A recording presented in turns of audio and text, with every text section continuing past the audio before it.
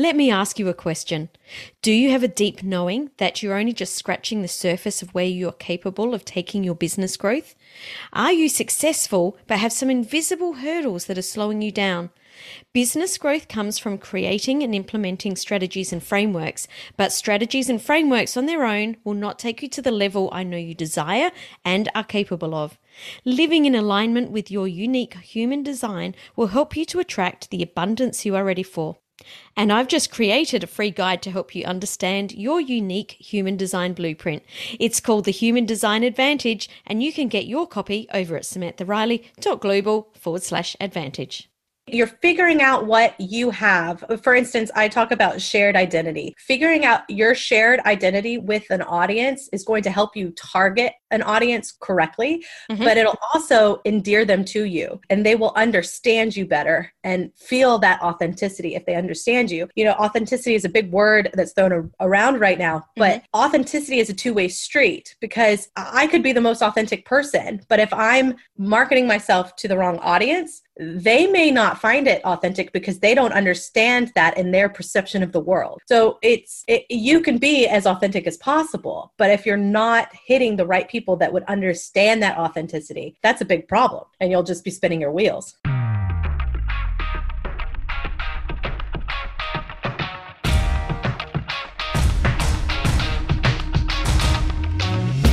Thought Leaders Business Lab is for you, the business owner, entrepreneur, the expert in your field who wants to be seen and heard as the influential thought leader in your industry.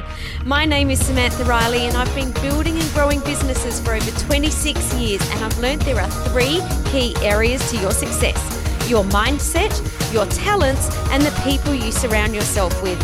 Each week, I interview successful entrepreneurs and deep dive to discover the exact strategies that they have used to build their business so that you can experiment and implement these strategies in your business too. Welcome to the Thought Leaders Business Lab. Welcome to the show, Laura. It's great to have you joining me here today. Thank you for having me. I'm super excited because today we're going to be talking all about branding, specifically personal branding, influencers, and you are exactly the kind of person that we can learn so much from. You spent 10 years with Sony Music helping people become powerful influencers. Who are some of the artists that you worked with? So Carrie Underwood, Brad Paisley, Brooks and Dunn, Miranda Lambert. I worked hundreds of albums from Johnny Cash to Jake Owen. I mean, there's so many. And somebody asked me the other day, what big name? And I was like, okay, Gwyneth Paltrow. I even worked with her. So it's like, you never knew who we were going to get. Wow. Must have been so exciting. Yeah. It's always fun working with people who are creative like that. Good point. So today, like I said, we're talking about marketing, specifically about influencers. And something that I liked that I read was that, you know, in marketing, people are discussing the power of influencers, but your take is different. You're talking about what it takes to become a powerful influencer. Can you just start with what is the difference between the power of influencers and becoming a powerful influencer? What do you mean by that? So really, people are talking about how, the influencer marketing craze right now on social media. I want to redefine what that is, because I've been working influencers before they were ever called influencers. Really, an influencer is anybody who can manipulate their audience to their viewpoints, with a perceived connection with the audience. So that could happen online or offline. You do not have to have your brand on social media if that's not a good fit for your brand. So it's, George Clooney, he doesn't have a social media account, yet he's literally out there changing the world. He's obviously a very powerful influencer. So just redefining that whole influencer title. Also, people just kind of throw things out there. And one of the big reasons I wrote this book was that I would have a lot of clients come to me with finished albums, and they would swear up and down they were ready for a marketing push. They would want to get the album out. They would be ready to spend money. And at the end of the day, they weren't ready because they didn't have a brand. So I kept having to educate people about how important it is to get a brand. You can have a great marketing plan get you a number 1 hit, but without a great branding plan, you're not going to be able to be a superstar or somebody who's got 2 number 1 hits or 2 number 1 albums. I mean, that's why we have so many one-hit wonders. Such a good point. So what you're saying is that branding, the essence of our personal brand and the story that we're putting out into the world, is something that we need to be paying attention to all the time. And you use the word manipulate, but I'm assuming you don't mean that in a negative way. Absolutely not. Yeah. So no, you definitely, but you use psychology, right? So you're figuring out what you have. For instance, I talk about shared identity. Figuring out your shared identity with an audience is going to help you target an audience correctly, but it'll also endear them to you, and they will understand you better and feel that authenticity if they understand you. You know, authenticity is a big word that's thrown around right now, but authenticity is a two-way street, because I could be the most authentic person, but if I'm marketing myself to the wrong audience, they may not find it authentic because they don't understand that in their perception of the world. So you can be as authentic as possible, but if you're not hitting the right people that would understand that authenticity, that's a big problem, and you'll just be spinning your wheels. I really, really like that. Someone said to me once that the conversation, I'll give you context for the conversation. We were talking about Facebook Lives, and we were specifically talking about people that, you know, do a Facebook Live maybe lying in bed just as they've woken up with kind of their hair everywhere and no makeup on. And I was saying that to me, that didn't feel right because it wasn't in line with my brand. That the only person in the world that sees me like that is my husband, and it is going to stay that way. And that person sort of said, well, I don't think that's authentic. But what I'm hearing behind what you've just said, which I hadn't put together, is it depends on who our audience is, because my audience doesn't want to see me turn up like that. Right. Yeah. I mean, and so there's a whole, I mean, think about anybody Southern will say, don't show your face in public with rollers in your hair. And, you know, you have to be totally done up by 9 a.m. You know, that's a Southern mentality. So that is their perception of the world. And therefore that makes sense to them. Yes. See what I'm saying? Yeah. So, and another thing I want to hit on is that this book really, it's about a process. So it goes from a personal brand, yes, and you dig in and figure out what that personal brand is, but it is more than personal branding in the sense of it turns that personal brand into a product that is, you know, competitive in the marketplace. So if you want to be a Martha Stewart, that's what it is. It's so I call that influencer branding, right? And a lot of people I've never really even heard that term thrown about until now, but it's really, you know, it's not about personal branding in the sense of what people think about you or how you're going to get ahead in the workplace. It's really taking that and figuring out what those core attributes are that are marketable as a product. I love it. Now, the book that you're talking about is From Individual to Empire, a guide to building an authentic and powerful brand. And we will definitely talk about how people can get a copy of that book at the end. You just mentioned shared identity. What do you mean by shared identity? So what values you have, what lifestyle you have, personality, all of these things, somewhere in that, you know, we're very complex, right? So somewhere in all of that, there is a shared identity that you can find with your audience. And it could be just one value. I was working with one person who we discovered that the real crux of that shared identity was hard work. So he was a hard worker. He really wanted everything to be hardworking. And he understood the value of hard work. And so the audience that we went after has that same mentality. Does that make sense? They share that identity. And so they immediately latch on. They get it. It makes sense to them. And so that really starts to build a brand loyalty. Yeah. How do we know how much depth to give that brand? Because someone like The Rock, he's one of my favorite brands. I think this guy is absolutely. And I talk about him all the time right now. Yeah. Oh, do you? Because he's done he's so good. Well. Yeah. Yes, so you look at him and you know he's all about hard work. You can't get a body like his without that. Yet what he's done so cleverly is bringing, you know, that humorous, that playful side of who he is. How do we know what parts to bring in and what parts to leave out? Or do we not leave parts out? You definitely have to leave parts out because like I said earlier, so complex. It's just too much, right? So part of this whole process is really finding that focus. And there is a group of traits. It is a group. It's not just one trait, right? So hardworking, that's just one trait. But there is a group of traits that are unique to each individual. no matter who they are. Mm-hmm. And that group is really I call them the core pillars of a brand. And so those are the things that have to remain consistent over time, over the next 20 years. Everything else about you can change. Everything else about you is manipulated and not manipulated, sorry. But like, if Taylor Swift wants to dye her hair brown, she can. It has nothing to do with those core brand pillars, right? Mm-hmm. So it's really a process of finding out all these attributes and all your values and everything that you really, really believe in and want to say and where do you stand on certain things and what do you want to say and get across? What's your purpose? Purpose is a big thing in my book. What do you want to say for the next 20 years?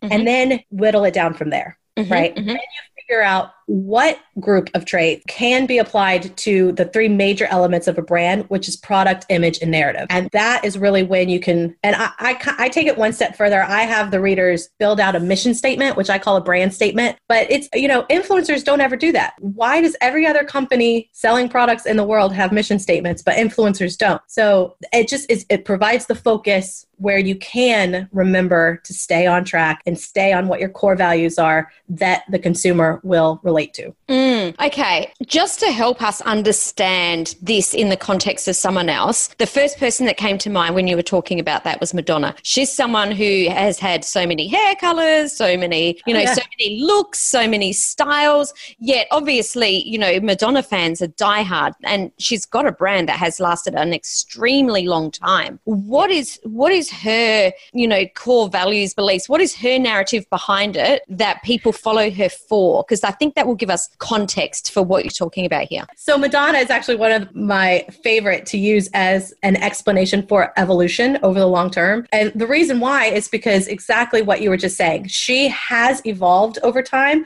but her core brand has not changed, right? Mm-hmm. So, the overtly sexual nature, the pushing the buttons, being very outspoken, the themes in her songs and the themes in the music that are very cutting edge, right? And push the envelope. Those things haven't changed. And that's what people respond to still. And that's why people still go see her live, from getting kicked out of countries to her sex books or whatever. I mean, that has a core audience and they get that. And taking that one step further, if you take somebody like Kanye West, I always say you don't build a brand with any negatives. Kanye West is, a bad publicist would worry about Kanye, okay? But a good publicist will say, let Kanye be Kanye. It's working, right? His tone and the things that he discusses is part of who he is, and that's why it works. So when him and Taylor Swift clash at the VMAs, and there's this epic moment and she goes away crying and he is like scolded by his peers, it worked for both of those brands. They both got,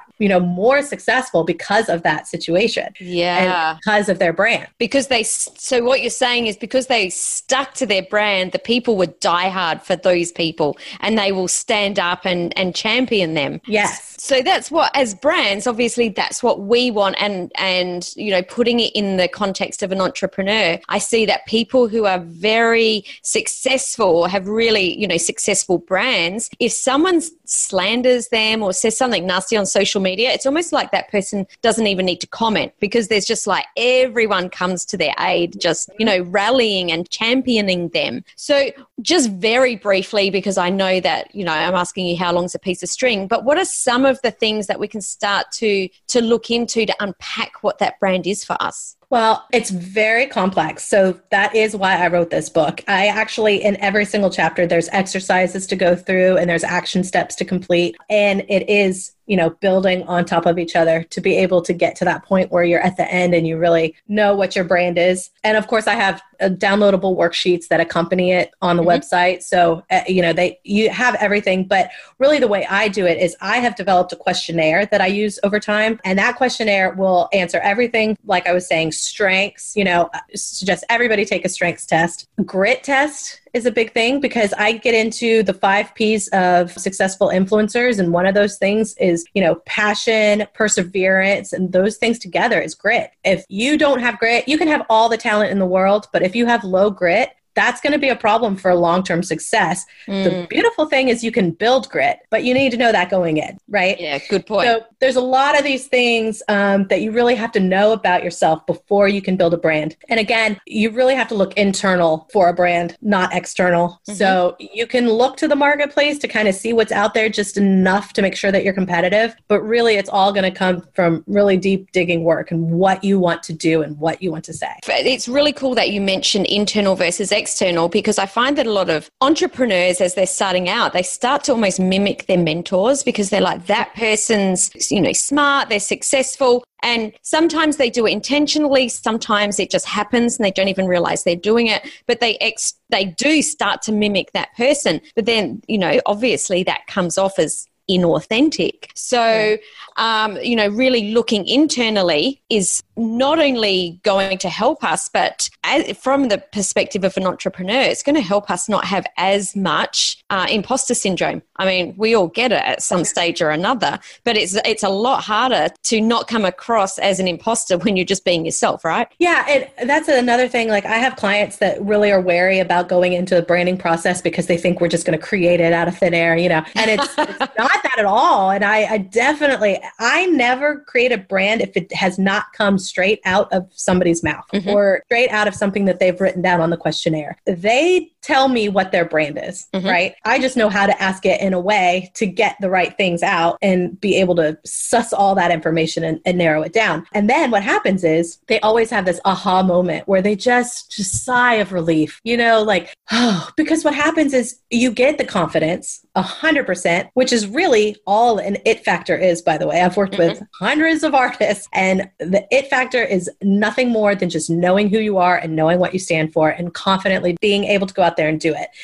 But the other thing is really they build that confidence, but they also have no more guessing games when it comes to marketing strategy, because they'll be able to say, oh, well, this is where I should go with my marketing because that is on brand and that is who my target audience is and yada, yada. And these don't make sense. Even if my mentor is over here doing this, that doesn't make sense for me. I just had somebody ask me about, what would you say for people that are introverted musicians or artists? And that's great. That is part of the brand. You don't have to be on social media and you don't have to be out there all the time to really develop a business. So, if being on Twitter is inauthentic to who you are as a person, then don't be on Twitter. So a lot of this really dictates what that marketing strategy is.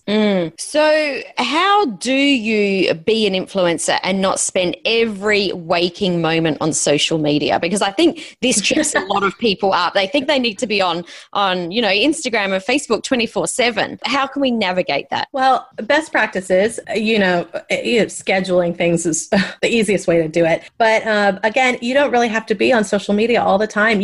There's certain brands that, are needing to be more visible on social media. But some people don't work well on Facebook or don't work well on Instagram. If you're not a real visual element, if you don't have a big visual element to it, then it really doesn't work on Instagram.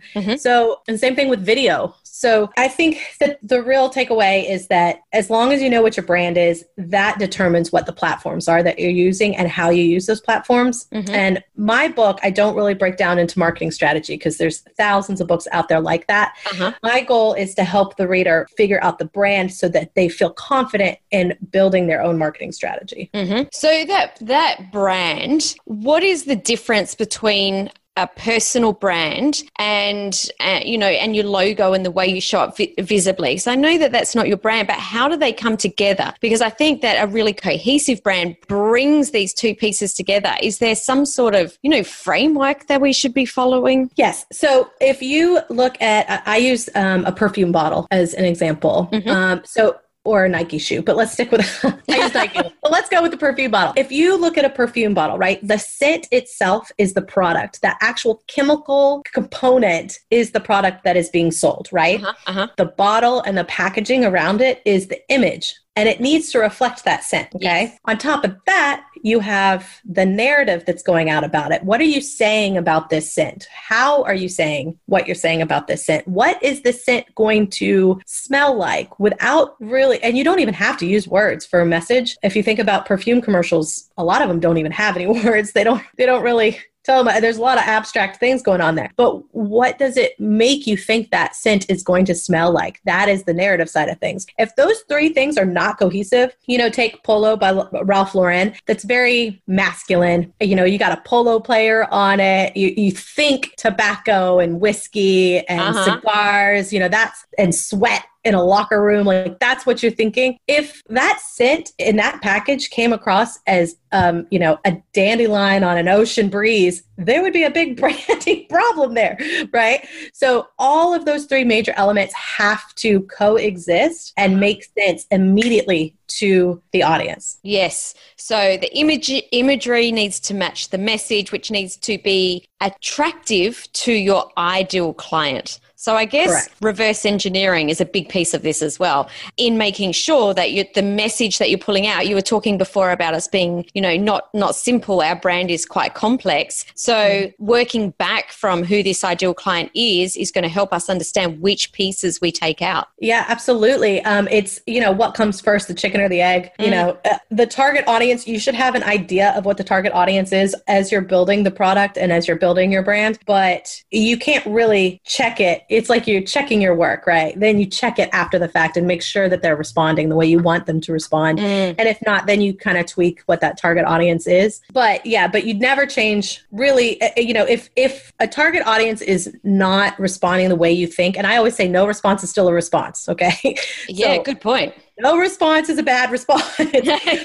Listen, whatever response they're giving you. But usually the problem is that there is some disconnect between those three elements of the brand. And so then it's really about refocusing. What is the confusion? What element is causing the confusion? And a lot of times it's image. Sometimes it's narrative, but usually it's image, because if you think about image, that's all visual representation of a brand, the product, and the narrative, right?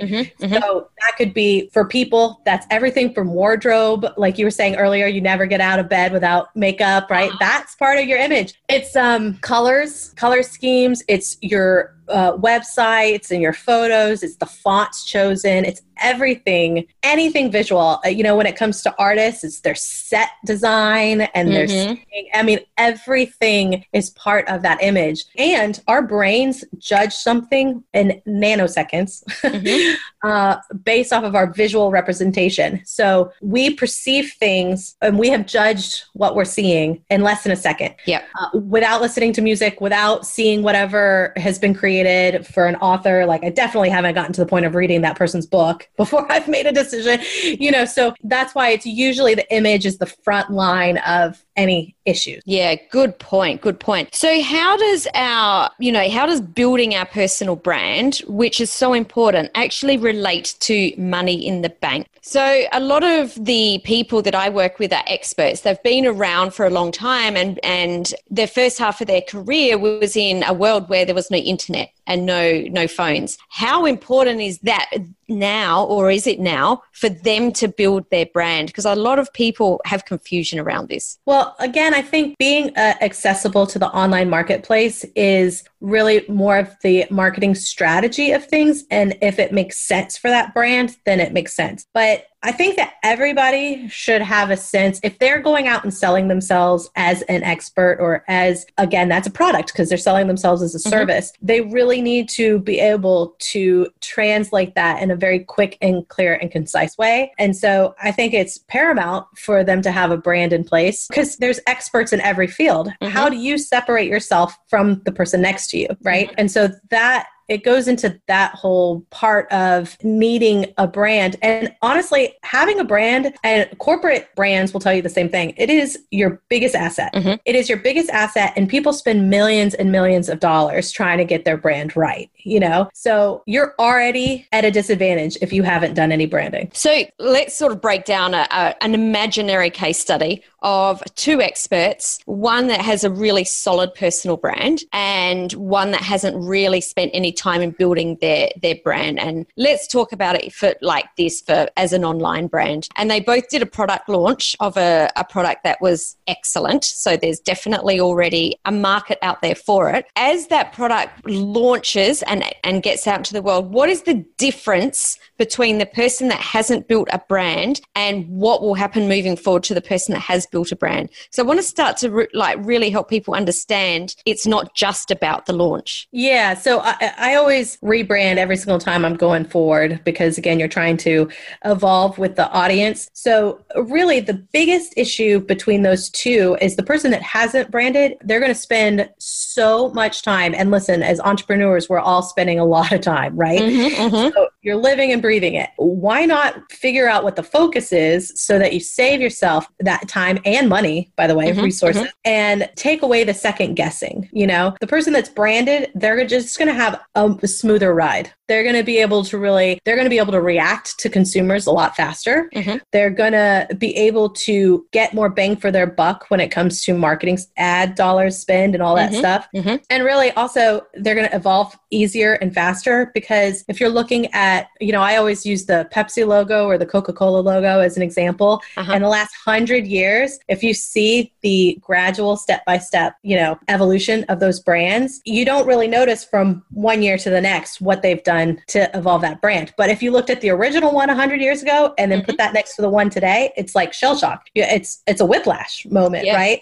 So what you don't want to do is that. So if you have it branded and you're just kind of guessing, you're most likely going to have some whiplash moments because you're going to be rebranding and you're going to be trying to figure out a whole nother thing. And that's when it comes to a real waste of money and time.